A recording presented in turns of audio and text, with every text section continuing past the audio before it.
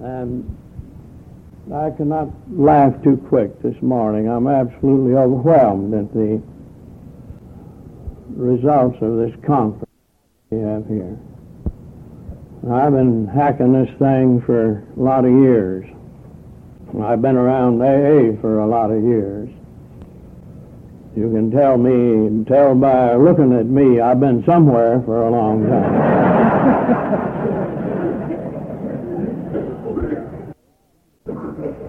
And without fear of being refuted, this has been one of the greatest experiences.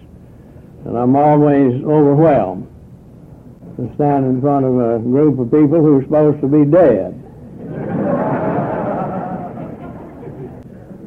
And I challenge the earliest newcomer. If you hang around this thing very long, you've got to believe something. It's inevitable that you will believe something, because we're the only people in the field of alcoholism who has any kind of a track record that's not made up of gobbledygook statistics. And we have the privilege of looking at our track record every time we go to an AA meeting. That's our track record, is the new guy who's sober. Now, it's terrible to have to go back into a world of reality, and that's what the end of a conference always is. Isn't there anything is dead, is a dead conference. It's over. You know that. And it's hard for people. I thought everybody would leave this morning. I didn't know. Everybody shook hands with me last night and said, sorry, we can't wait for your meeting in the morning, you know. And of all the speakers we've had here, starting Friday night, and the momentum, we kind of got tied up with a priest or two here Friday night. But they had somebody that was sick over there. Them priests, they always got them over there. They never have anybody sick right here. I was in Chicago when the Pope came, stood in his audience, and he was really in fine form that morning. He got up and performed a couple of warm-up miracles. He took a lame man, made him blind.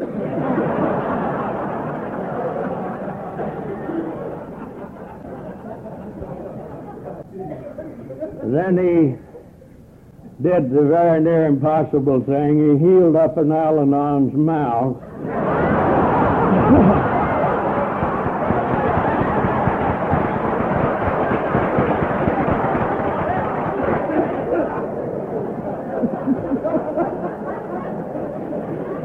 He was in rare form, and he started talking in Latin real fast, and finally went from there to Polish, and from there to Swedish, then into English, and he ended up talking in shorthand.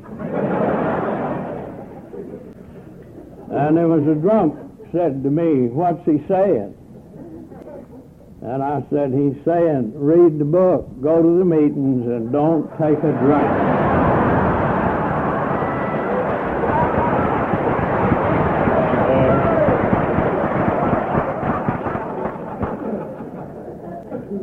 Now, these speakers that we've had at this conference were exceptionally good. I've laughed and died with most of them, particularly the gal that came as a substitute, who is 2 years my senior in AA. She just shot hell out of my status at this convention. I knew I was going to be the oldest one here, and I could speak with authority. And she blew it for me. And then last night,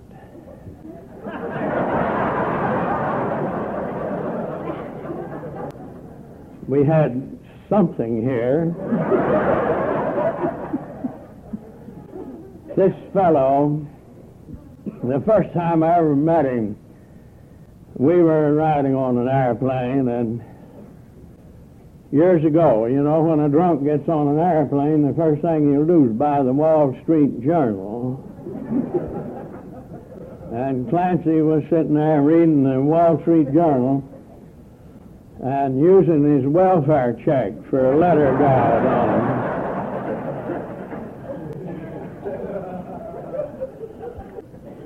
I don't think he's too erratic, really. In the old church group that he's raised in, the Lutherans up in Wisconsin, they're great family people. And it's been the custom for many years for the youngest child to sleep with the parents. I don't think they meant for him to sleep with them till they were 28 years old. His daddy used to get him at 3 o'clock in the morning, try to get him to go out and get a loaf of bread. And he'd say that, you know, no stores open at this time. And his dad said, get the goddamn bread. I suspect that if there are any newcomers here, you will discover one day when you begin to laugh that we never kid anybody that we don't love a great deal. And the guy that stood here last night said, he's a pussy cat at heart. Let me tell you, I visited this place that he runs, the Midnight Mission, and saw what it was like. And he was running around giving orders like Colonel Klink, and told me what a tight ship he was running. And he did. It's a marvelous thing. And he was telling me about the rules of the place, and he said that nobody can stay over one night. In the morning, he's got to go. And as he showed us around, he took us to the kitchen, to the entrance place, and all of that. And finally, we got up into the dormitory part, and we were walking down the hall, and I looked in the dormitory, and way over next to the wall, there lay a man in a bed. And I caught him by the arm. I said, come here. You said everybody's got to leave in the morning. And he started fidgeting and making excuses for it. And he tried to pull me on down. We had a group of people. And I said, come on back. Tell me about it. And he said, well, our books show that bed is out for repairs. And the fellow's got to die in the next 2 or 3 days, and I think he can use that bed that's not on our books. I saw him for what it truly was, and I suspect that of all the princes of 12-steppers in Alcoholics Anonymous, you were looking at one of the great last night. I've traveled this country far and wide, and I've seen them with the brightness in their eye that came from knowing him. My hat's off to him, really. We'll get along with some of the things. I don't know what to talk about. These people have run the course here. They've left me nothing to say. So I'm going to wander around and say nothing for a long time, you know. Well, I'd like to talk a little about what I like about Alcoholics Anonymous. That's as good as I can do. And some of the things that maybe Alcoholics Anonymous is not. Because AA has grown rather fashionable lately. We used to worry about the stigma on alcoholism.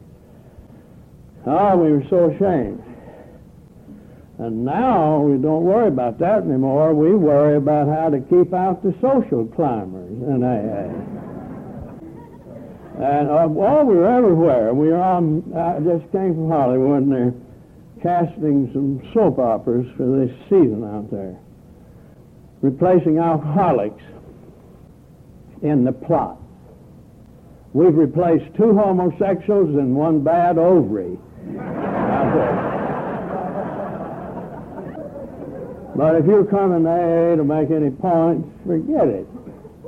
There's still a certain stigma on alcoholism. You cannot escape it. I have a nephew in Dallas that he's a psychiatrist. And then I got another nephew in San Francisco, and he's a homosexual. And you know, my people brag on them more than they do on me, and I'm an alcoholic.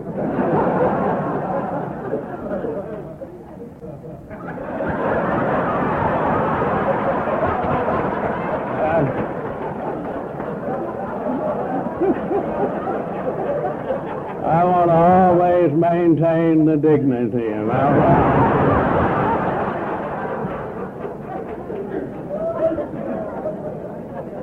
Now, AA is not a religion. As near as we come to having it happen Friday night.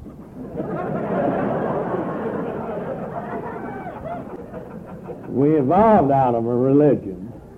We were thrown out of a religion. The Oxford movement in New York City threw us out.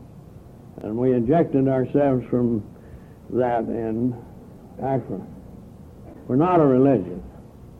Sometimes I wish that we were. Then I wouldn't have to work them damn steps. And I could shout and promise my way into sobriety. AA is not a spectator sport. AA is not a competitive event. There's no way possible you can be better than or quicker than in AA. And there's no goalpost in Alcoholics Anonymous. One day without alcohol is a recovery to us. The foreword of the old book, Alcoholics Anonymous, in the first 3 lines says that we of Alcoholics Anonymous are more than 100 men and women who have recovered from a seemingly hopeless state of mind and body. Recovered from a seemingly hopeless state of mind and body. And the word recovered appears 6 times in the foreword to the 12 and 12, and 18 times through the book. Bill said in chapter 4, why shouldn't we laugh? We have recovered. We have recovered. So, I don't know, I'd have to go back to a day to show you the humor that this society came out of.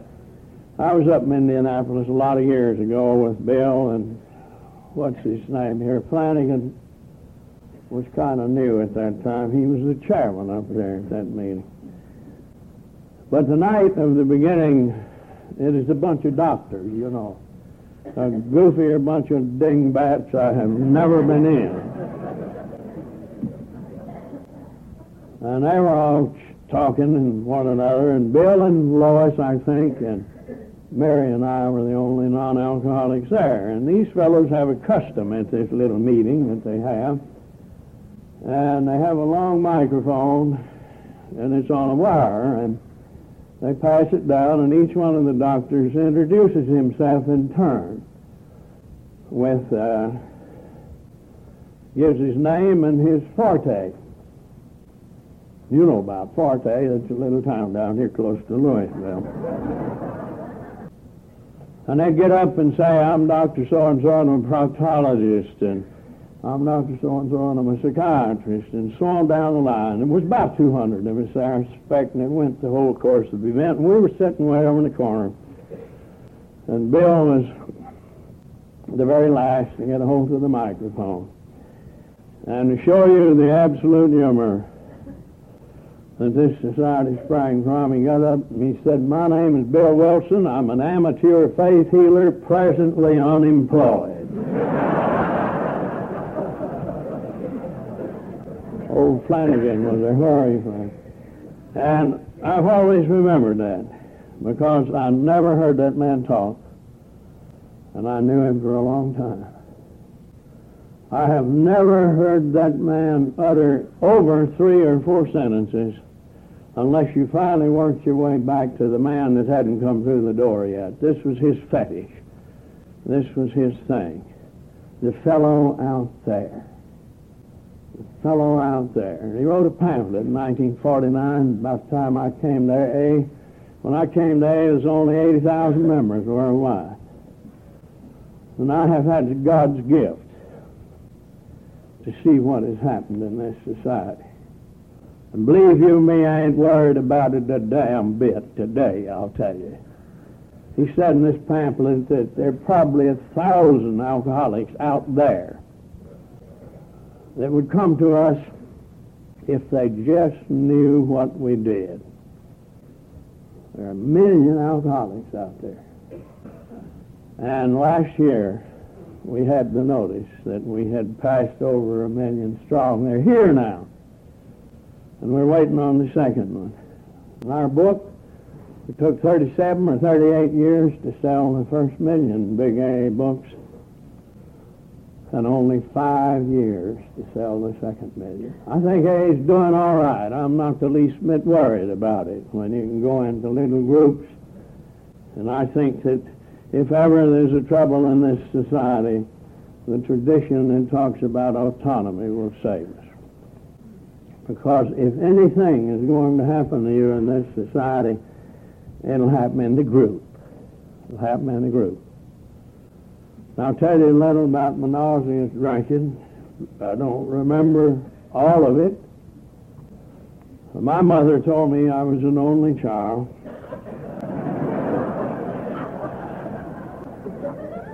My father never talked about it much.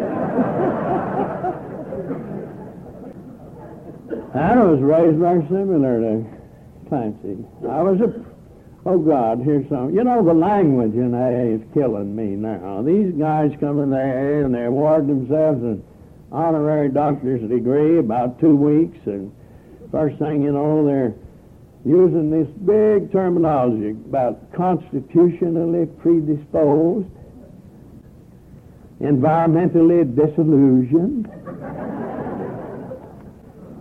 penetrating analysis. I tried that on a drunk and he puked on me.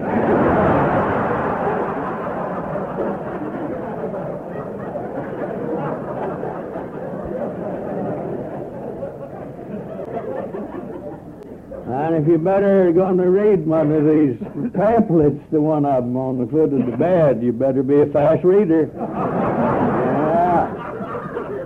It's your head. I'm an authority on puking.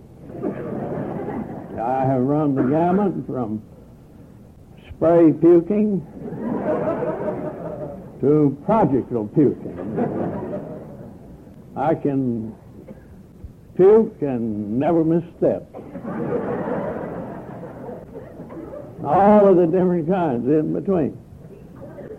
I can tell you about that. That's usually. That was what they call, and I'll use a lot of high-sounding language here, you know, to show you that I'm an illiterate. They said I was a precocious child. Now, that's starting you out right off of the bat, you know. Somebody told me that to my face, and I don't know what the hell precocious meant, but I knew it was different, and that started a series of things of being different. And they never told anybody around that class that I was a precocious child. And I thought it was real fine. I was 13 and a half years old. My voice was a-cracking, and it was just about to happen. I'm going to date myself here. In those days, we had a class in school called Music Appreciation. And the old Vic Trolley, you could wind it up, you know, and this teacher I had the breast on her like a pheasant. God damn, she was good looking. And she took a special interest in me, maybe because I was precocious.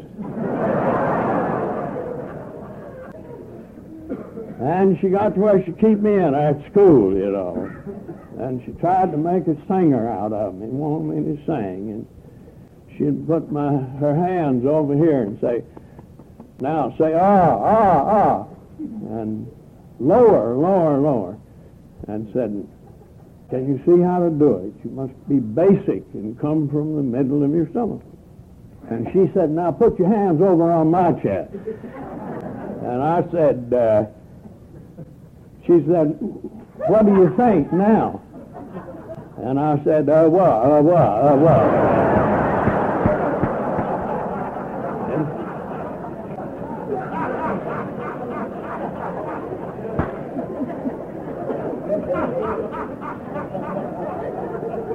And she took me one afternoon into the cloakroom, and we wound that Victrola up. And while listening to Brunhilde's battle cry from the Ride of the Valkyries, I became a baritone.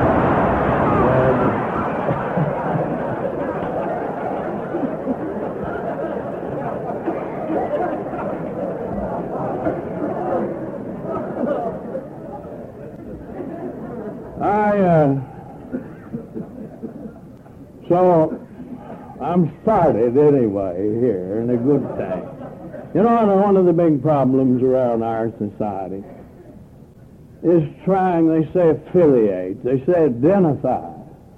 I can identify with any poor devil that ever drank ounce alcohol against his will. But some people need more identification than others. And years ago in general service, we had maybe one back there, a pamphlet called 44 Questions. And they were little innocuous questions like, did your boss give you that look today? Or did you fall off of the sofa? And you could read the whole business. I could. And I couldn't quite discern what I was or wasn't.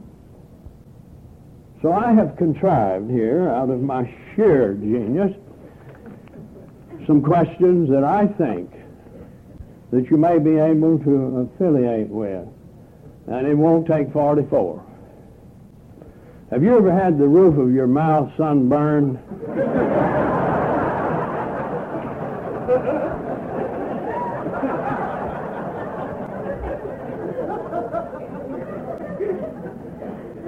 Have you ever had malfunction of the zipper?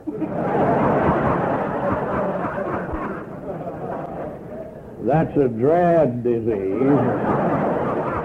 Finally ends up as pink shoelace.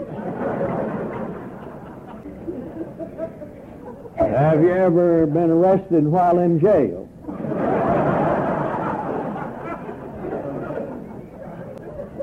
Have you ever been run over by your own car while driving? Have you ever woke up with a circus midget in bed with you? You heard about that midget that got thrown out of the nudist colony because he was going around getting his nose in everybody's business.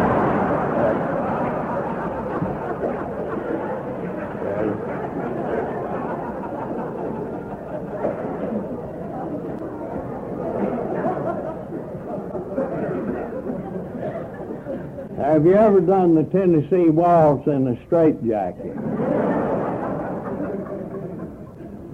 I have one here I think will answer our question.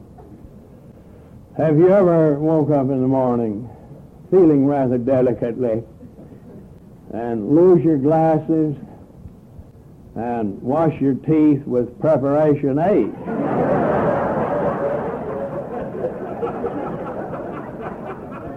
Adam?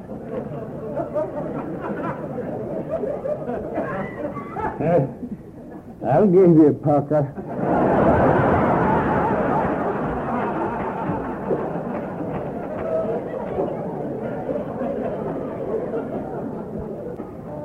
Good morning, dear. I don't know. I took my first drink at age 17 to be accepted by a group of boys. Just to be included. Nancy said last night he wanted to be like other people looked. I think some great philosopher said that man's predominant fear is the fear of not being accepted. I took a drink one night, and these other 6 fellows, nothing happened. I know them. I know some of them now in my own hometown that are still remain out in that nebulous realm that we talk about of social drinking. And I can't explain social drinking. I know nothing about it. I have never been in it. I cannot even explain people who are non-alcoholics. I was sitting on a seminar the other day, and Scott just asked me, he said, really, what is the difference between an alcoholic and a non-alcoholic? And I said, well, really, I can't tell you. I haven't been here too long. And then I said to him, I believe that alcoholics drink more than non-alcoholics. And I've never met one of us in here. Now, if I met you out there, it'd be all right, but in here, never met one of you that didn't drink. So that's the way it is. And he said to me, what do you think about the people who drink and do not become alcoholics, those non-alcoholic people, he said to me. And I said, well, goddamn, that's easy. They don't have any willpower.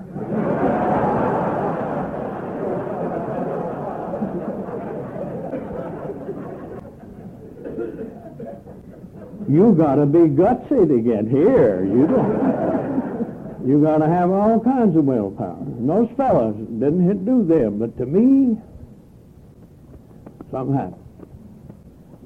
You hear that in the book Alcoholics Anonymous a couple of times. Something happened. And something happened. Oh, my God, it was like a closed umbrella going down, and it opened up all of a sudden.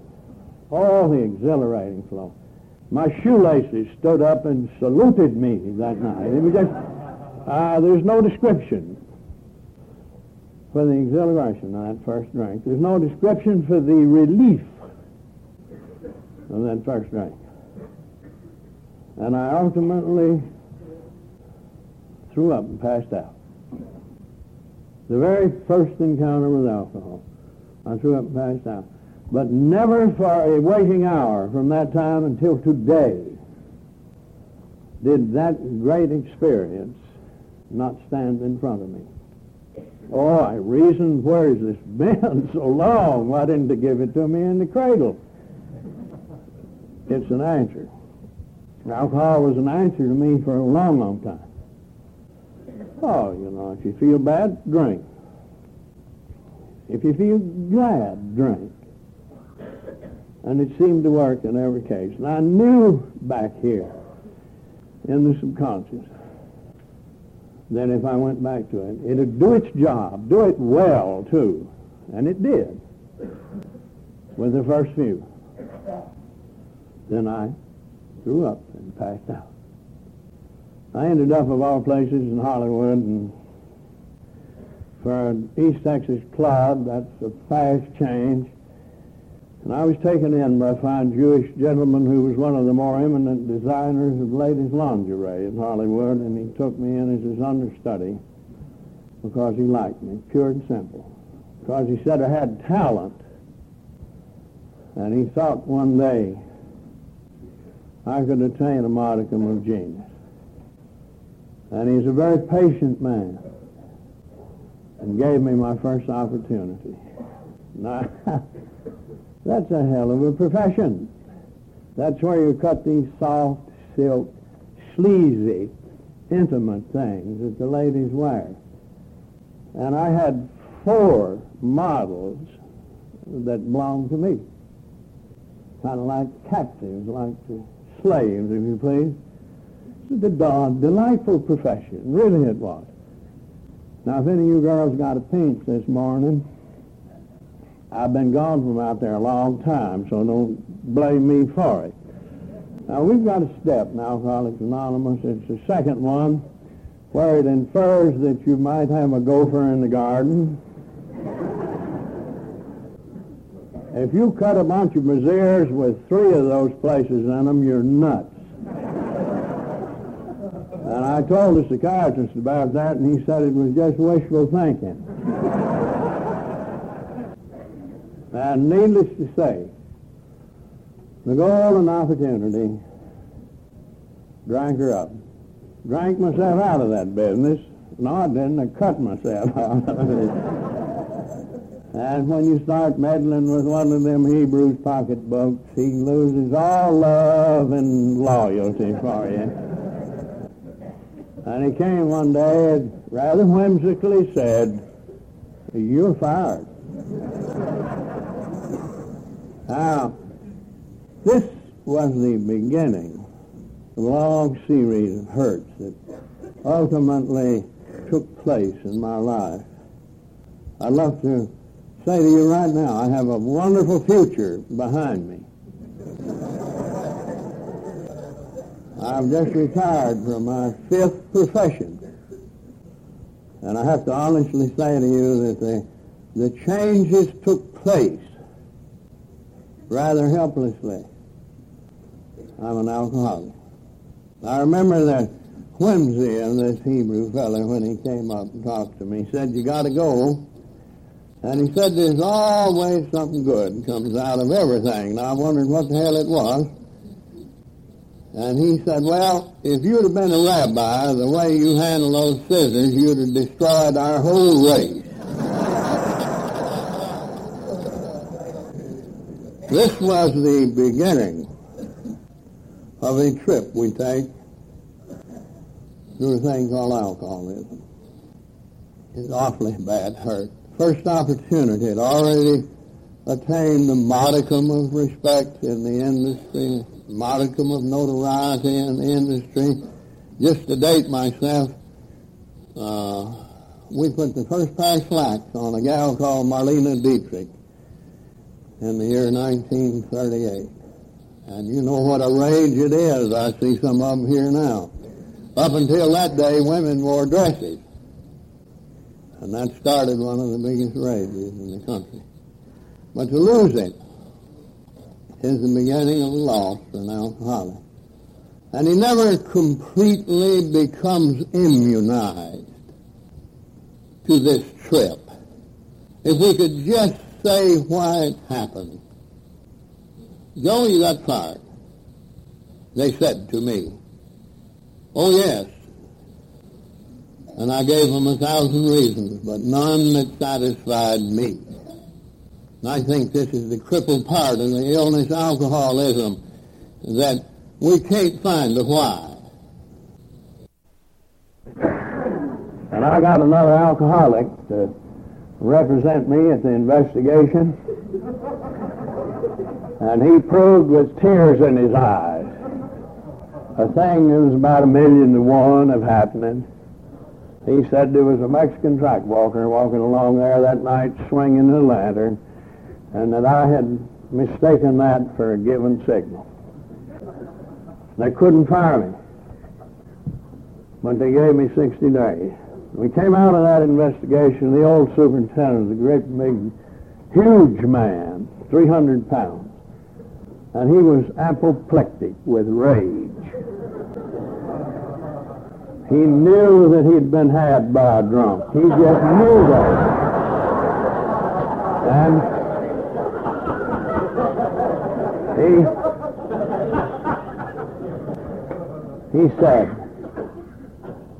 he said to me what I suspect our Al-Anons have said to their husbands once in a while.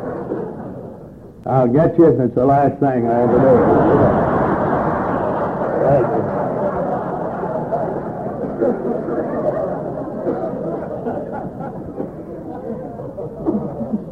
Let me be serious for one moment. You don't have to get even with an alcoholic.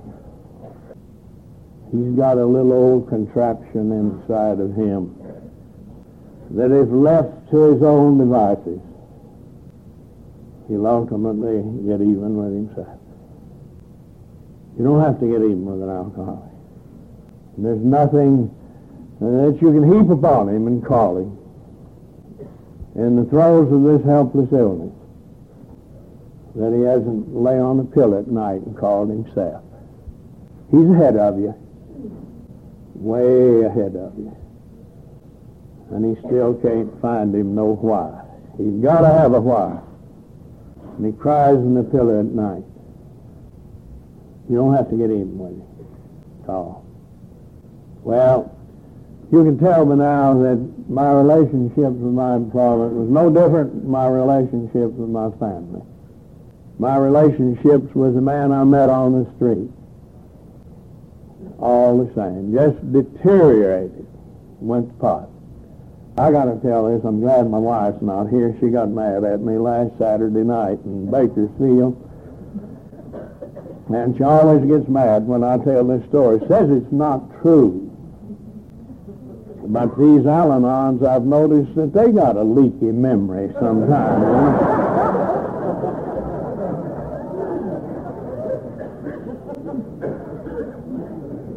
I was in the bar. We were living with my sister-in-law.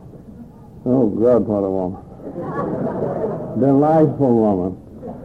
During the war, and I didn't have any place else to go. We were living with my wife's sister. And I'd been in the bar all day long, drinking intermittently, you know, and passing out, napping a while, coming back. Did you ever stay all day? I stayed all day. Hell of a fine bar. Had sleeping facilities and over in that corner. You could get up and drink some more, lay down, get up and drink. This was a regular thing. And somehow or other, at 4 o'clock in the afternoon about, I decided that I would go home. And it was on Main Street, 4 blocks. If it had been off of Main Street, I'd still been looking for it. And I went home this afternoon and threw myself upon the bed. And remember, I've got enough rest in the bar. And any other time, I would have been out. Any other time, I would have been asleep. But I heard it.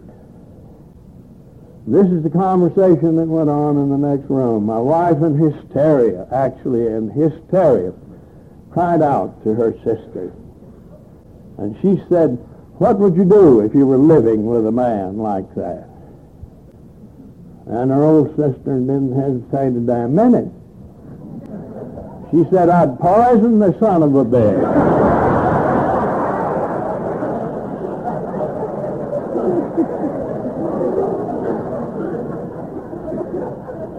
I suspect that those of you who are alcoholics, who've had the hurts and the humiliations, know how little I felt, how absolutely helpless I felt. And I wasn't dumb. From then on, they ate first.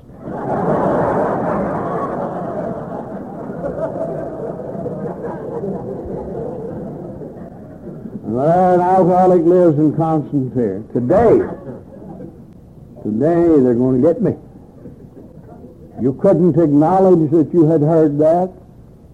You got to carry around in here. When an alcoholic comes, say, my God, he's got that ball down there. It gets bigger and bigger and bigger. And I suspect that the freedom and the relief that occurs in a trip in Alcoholics Anonymous is the relief that they let us tell it. They let us talk about it. We can get around. We don't have to be ashamed of it anymore. Some lines in our book of experience, the greatest promise, I suspect, it takes away the shame of alcoholism. I want the gals to hear this. I'll read it for you. It's in chapter 9. And it says in there, cling to the thought that in God's hands, your dark past is the greatest treasure you possess. I thought I was going to have to get rid of it, like I always told me when I went to church. Cast it out. Do away with it. And they told me that my dark past was the greatest treasure that I possessed if I only would put it in God's hands. Then they made a promise following that sentence that no other facet of society has ever been entitled to but us drunks. The promise. With it, you can avert death and misery for others. What kind of a society is this? That we should be entitled to the awesome responsibility of our fellow man. Everybody failed with us. The doctors wanted to help us and couldn't. The ministers have labored hours and hours trying to understand it. Society and the employer has given up thousands of hours to the point that they turn us loose. And I suspect that God said, if you're going to get well, you'll have to do it yourself.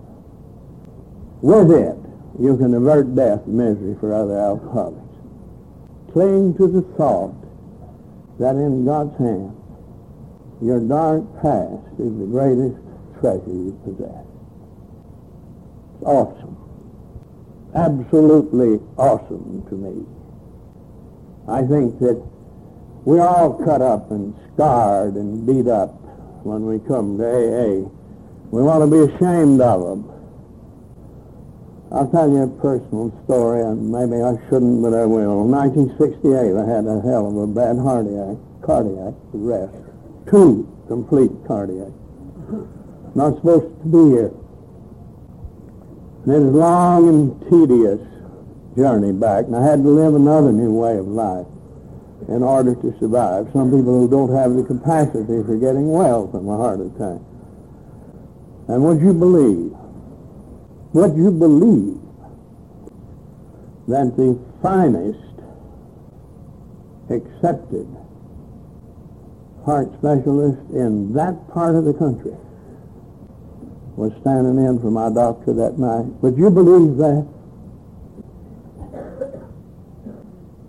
And there's a long and tedious and slow procedure to get well. And not too many years ago, I became very apprehensive about my condition. You know, it gets old walking around, getting ready to drop dead every minute. You know that.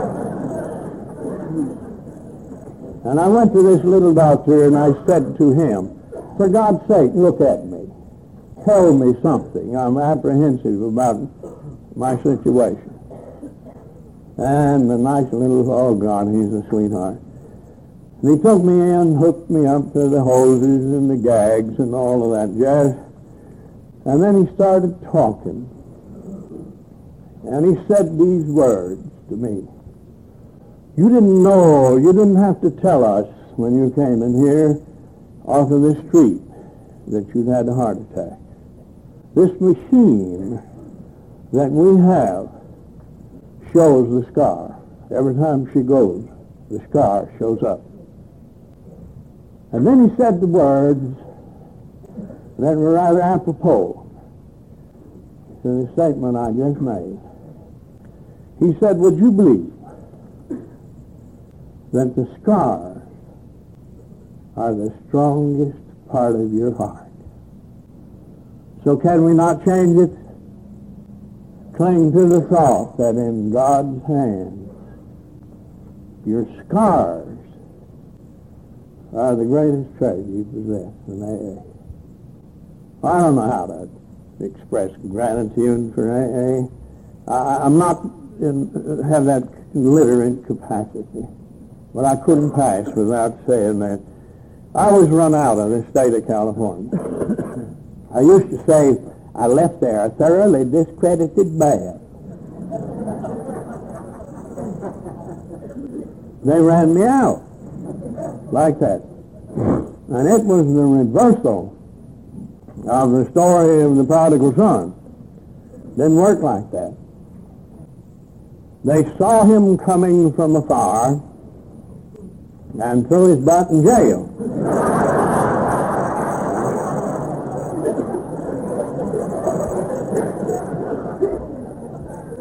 Now here's a hot cat, the Sharpie, the resourceful guy, the fellow with all the answers, the hot cat from Hollywood and Beverly Hills.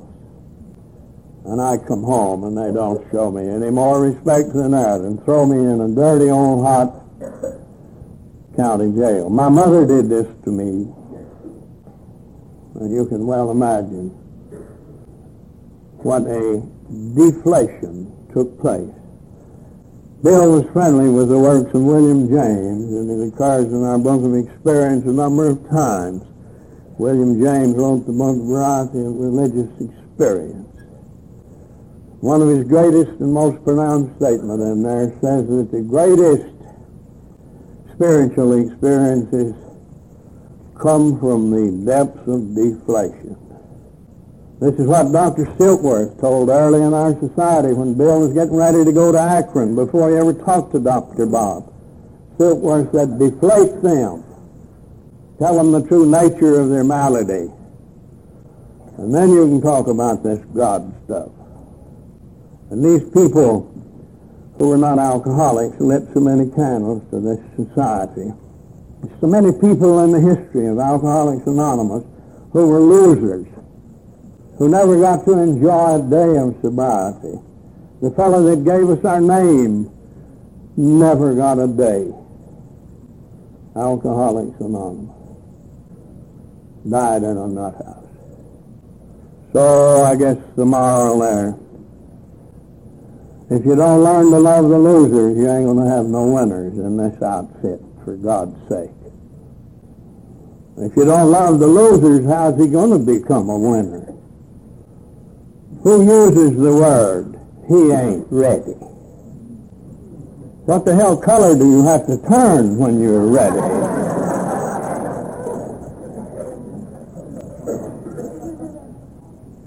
Here I am, jail. Now maybe we won't laugh so much.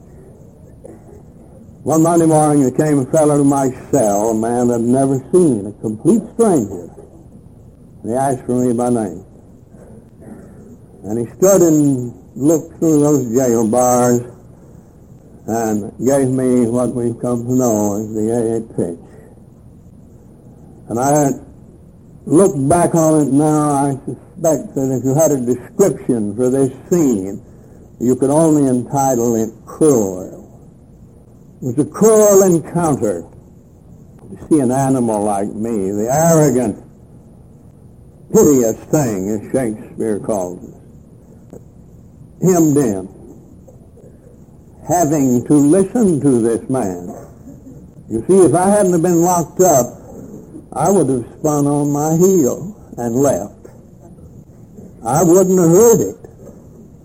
And I'm a great believer in jail. I think the greatest things come out of jail. God damn, St. Paul wouldn't have been half as effective if he hadn't kept him locked up all the time. And here this guy stood telling me about himself, the dirty rascal. He wouldn't let me talk about me. Never a word. Just about me. And he prefaced his talk. And I remember this ringing in my ears. More than once he said, we have found from our experience. We have found from our experience that if certain things are done, certain things automatically happen. And I hated his guts. And I said to him, who sent you to see me? That's who I particularly wanted to hate, you know, running me down my status in the neighborhood like that. And I want to tell you something about this encounter. I'm going to use a word here that you very seldom hear around AA, and I might be able to straighten out one point that mixes everybody up. This fellow came unsolicited. If you dingbats had waited for me to call you, I'd have had to die. I would have had to die. And he came unsolicited. And I know why he came now. You see, there's a great erroneous idea that Alcoholics Anonymous, I hear him up here, works on attraction rather than promotion. That's all right with the public and them dingbats out there. But our staying alive policy is encompassed in the first paragraph of chapter 7 in the book Alcoholics Anonymous. That's the big blue one, in case you don't know which one it is. And I shall read that to you. Tell you why that guy came. He came to protect himself. The surest immunity. Oh, wait a minute. Practical experience shows us that the surest immunity against drinking is extensive work with other alcoholics. This works, it says, when all other activities fail. When your prayer group blows it, when your transcendental meditation group blows it, when you're sitting in a touching group blows it, this works. When all other activities fail, and this guy had read it, and he'd read it well, and then comes the thing that we don't have many of in AA, but it seems to me, by studying literature, that anything that is followed by an exclamation mark is command, or it's something outstanding. And the next sentence is probably one of the briefest we have in our whole society. And it says, carry this message to the other alcoholics. How have you managed to screw that one up? Pray tell me. And this guy was coming for himself. He knew that if he perpetuated his own sobriety by going and talking to some dingbat, it didn't make any difference who it was. He was there for self-protection, perpetuating his own sobriety, and thank God I was a nut that was standing there to be worked on. Thank God I was standing in the right place once at the right time. And I never remembered any of the profundities that this man said to me. I remember one thing, and I remember it to this day. He stood still. Oh, so still did he stand. It's like that. I couldn't rattle him. I couldn't cut him. And the serenity of years in the program of Alcoholics Anonymous showed all over the man. And I couldn't make him go. You know, I was standing there. I'm a leaper. You don't know what a leaper is? You know, like that. I was a jumper and a leaper. Here this guy standing still. And I subconsciously wanted to stand still. I've been humiliated, and I know you have, with coffee cups and dishes. And we'd buy coffee and set it down and can't drink it in front of somebody. And I'm that way. I'm helplessly shaken. You ever seen the sign in, what's the picture in the Cosmopolitan magazine of the man with the top hat on that's carrying his bride across the threshold? I used to do that to people on the street. I'd lift them up in their arms, you know, and hug them like this. A pure nut. And this guy came, and if you hadn't said a word, he just stood still. Just stood still. I'll never forget it, and I couldn't erase him out of my memory. I didn't follow him. Hell, I was too full of hate and bitterness, and my people are substantial citizens down there, and they hired 2 deputy sheriffs to load me into a police car and carry me 200 miles to Houston, Texas, and put me on a train to go west. What did I say a while ago? Keep him moving, keep him moving. And they carried me off of that train in a wheelchair in Los Angeles. I'd kind of set up shop in one of the toilets, and some smart ass said, we got to use this car, it goes both ways, you know. And I got up to walk and couldn't. And they took me and 3 dirty old bags out on the front foyer, if you've ever been to that old station in Los Angeles. Very unceremoniously dumped me. With all the jocular remark that it might make. All the levity and all the fun that we have looking back on the ridiculous antics of an alcoholic.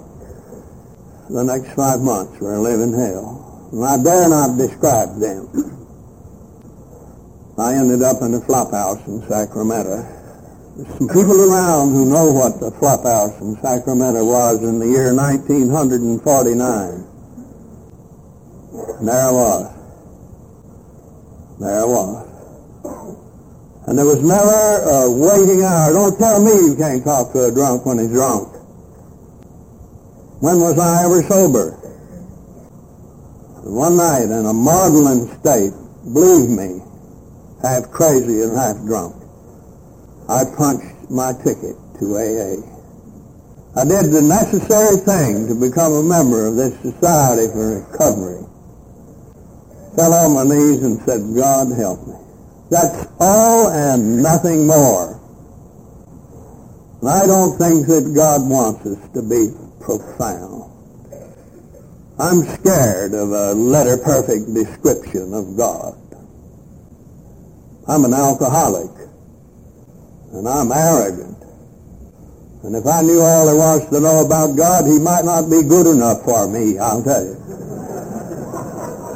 And I'd rather live with the mystery of the power, of the magnificent power that can bring a helpless drunk from that flop house to Evansville, Indiana. That's kind of a God I understand and no more. I do not have to elaborate upon that. And I walked back 2,600 miles to find this guy, and it was a long walk, my friend. A hell of a long walk. I got there and I found him. Can you imagine having your story just busted all to hell to take the drama and the pathos out of an alcoholic story? And I was telling that the first 6 months when I came there, and some dummy walked up to me and he said, well, you're dumb. And there was an AA club 3 blocks from that damn flop house you were in. And it ruined my ego for that. But things have to be like they are, and I followed him to AA. And here the recovery began. I think that we see some signs hanging around our societies very frequently, and they read, first time we've ever used the word I in AA. I don't somehow kind of like it, but most up until Louis got smart and started that, we always used we. I don't know where that sign came from. I don't like I in AA. I like we a whole lot better. But the sign reads, I am responsible.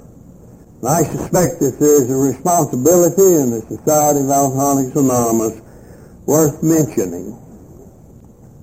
It is the responsibility of what we show that new cat the night he comes the first time. Man, that's his night. He's been coming a long time. And I have a horror of him coming into some of the big fashionable clubs while people are playing games. And as Bill so adequately described it, have to turn his head to the wall and die. I only got a half a message when I came, but my desperation was such that it sustained me until I could get the whole load. And I think this is our responsibility. And I got to tell you about my first AA meeting. I got to tell you about my night. It is my night.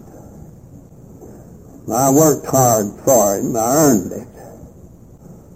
And they shoved me up those old dingy, dirty stairs. Why the hell did they used to all be upstairs? I don't know. They always were. And these stairs were kind of cut on the bus, and this guy shoves me half up there. I weighed 119 pounds. Had on an old pair of pants. Those were the days when you wore elastic belts, and all of the elasticity had fled. And I held my pants up with one hand, and he held my arm with the other. And I didn't have any teeth. You don't miss them. I was a month in AA, no teeth. You can well imagine how I look. Possibly I smell. And that night those people did their work well, for God's sake, and I'm here today because they did their work well. This is the reason that I stand here today, because that bunch of dingbats did it right. There was some fellow came up to me with an old pair of overalls, all looked like he had about a third grade education, said to me, "The genius, we're glad you're here." He said to me, and I looked him from top to bottom with the gravy on the bib of that damn thing, and I thought, who's glad I'm here? You know that. And this was the essence of this society, the open arms and the tender love that they gave me that night. And then in the back of the thing came an old sheriff who had locked me up in his jail long years before that for felonious drunk driving, had his pistols on. This old sheriff had a reputation for brutality. He had thrown prisoners up against the wall. He was a big hulk of a man.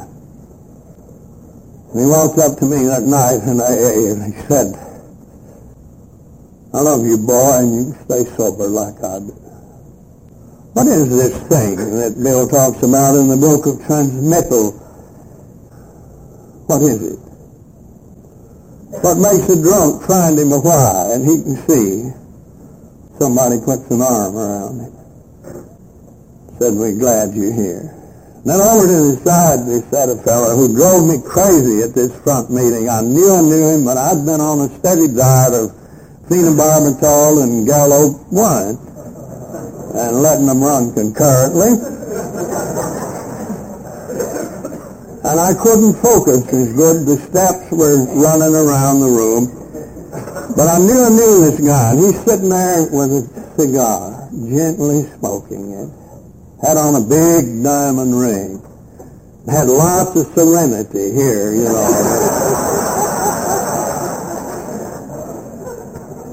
And I knew it.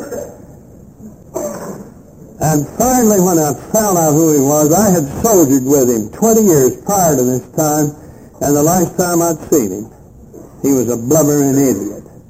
The Army had him chained to a post on a chain, if you please.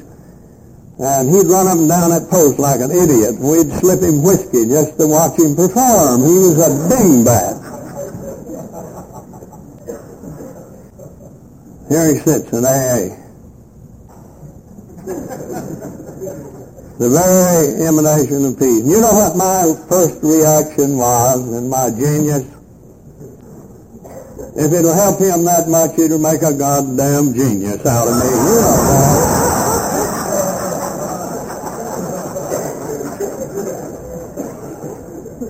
I don't know how long you fool with a drunk or what you do to him. I think it's an endless procedure.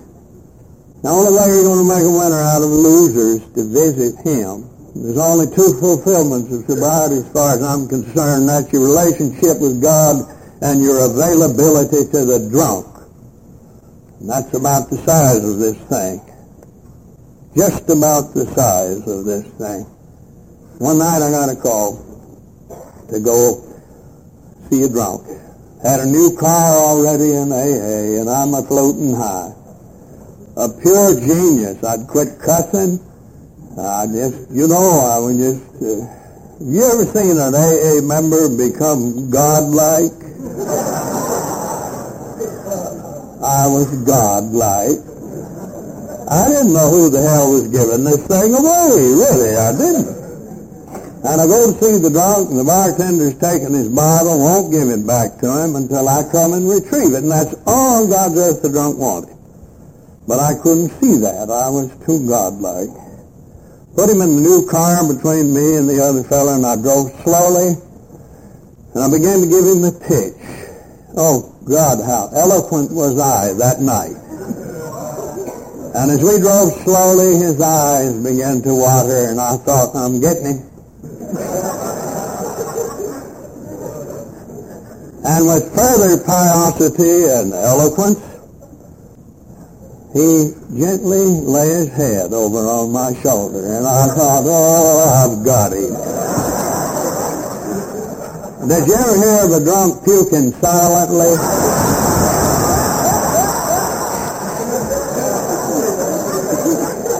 Ever?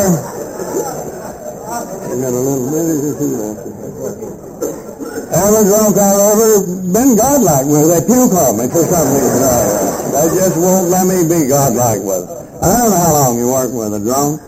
I worked with one for 4.5 years once. Now, he came to AA, and he was real scurvy.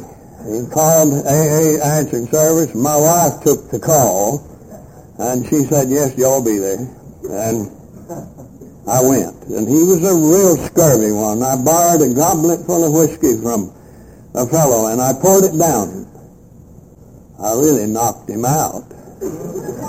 And when he kind of came unshuckled from that drink, he was sitting in an AA club. I believe anyway you get the bastards there. It's all right.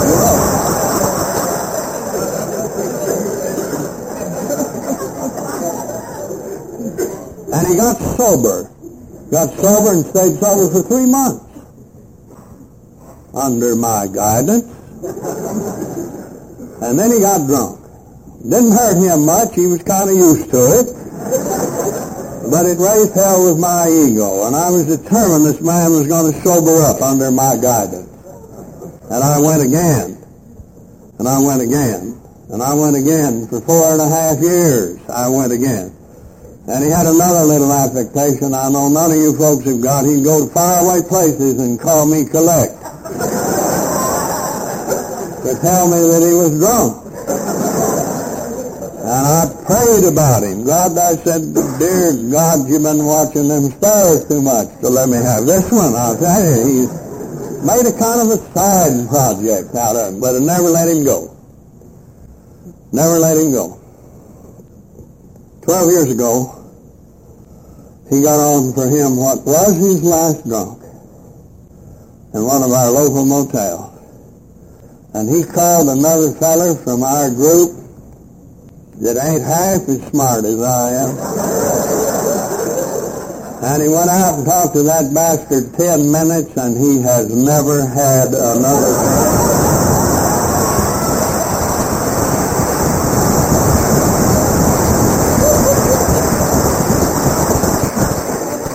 And I hated his guts. I used to sit in the club and look at him and say, you ought to be mine. And if I know anything of the treasure that God has given us in this society, if I know anything of the secret of Alcoholics Anonymous, I owe him more than he owes me. He kept me sober for 4.5 years. What is it like? I don't know. What is it like?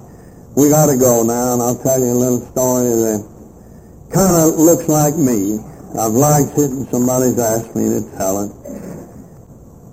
This story comes from another book, not out of our book, Alcoholics Anonymous. It's a story that was written 2,000 years ago. A story about a sick man. Sicker than hell he was. A story about a nut. Real nutty. And it's the story that's in the scripture under title The Demoniac. And I'll have to tell it to you like it appeared to me, as though it seemed to me. This fellow, it says in the scripture that the manifestation of his disease was such that they had to keep him in fetters and chains. They called him a demoniac, a maniac full of demons. You know, they didn't have any psychiatrists in those days, and that was all they could call him. We'd have had him now, we'd have had him as a catatonic or bedwetter or something, you know. But for the lack of better verbiage, they called him a demoniac. Said that the manifestation of his disease was such that they had to keep him in fetters and chains. That's the same as jail, like me. Said that he got so bad, this fellow got so bad that they had to run him out of town.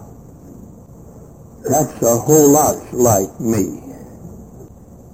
And it says that he ended up out on the riverbank, eating with pigs, like me. If your imagination is half as good as mine, you can see the picture. The filth and the stench and the babble of a nut like me. And there seems to have been at that time a little carpenter fellow going around the country teaching some new philosophy of love. And he came upon the nut. And the little carpenter had a facility that you and I in AA have not quite acquired yet. He could see no ill in anyone. So he said to the nut, "Are you having some trouble, boy?" And the nut in his self-pity reared back and he said, "Trouble is my name. I have so many that they call me Legion." The little carpenter knew that the man needed some help. He didn't say to him, "Are you ready?"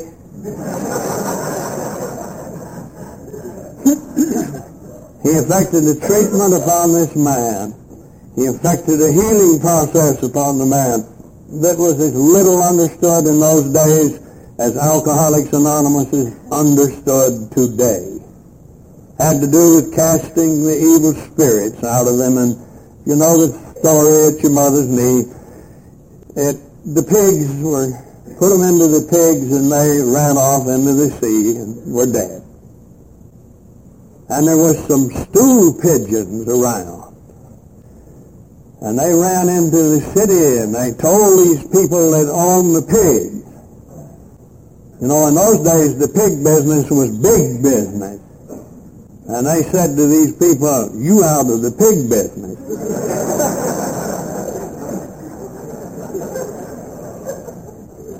And these people were naturally upset. I think the Bible uses a description incensed. They were so incensed that they went in mass back out to see what happened to the pig. And here comes the second step of Alcoholics Anonymous. It says, per se, when they got there he sat, fully clothed and in his right mind. We have a step, came to believe that a power greater than ourselves can restore us to sanity. There sat, fully clothed and in his right mind. And these people were so mad at the loss of their pigs, they were more interested in the fact that they had lost these material pigs than they were in the fact that one feller got well. And they prevailed upon him to leave. And I can see the nut and his timidity, having come from one existence, one horrible existence, into another, but not yet having the time to enjoy the fruits of it. And in his timidity, he looked over to his sponsor and said, "Let me go with you." The little carpenter broke a rule for us. Everybody that he'd ever helped up until this time, he'd said to them, "Go on, don't say anything about it. You were blind, now you see." But he broke a rule for us.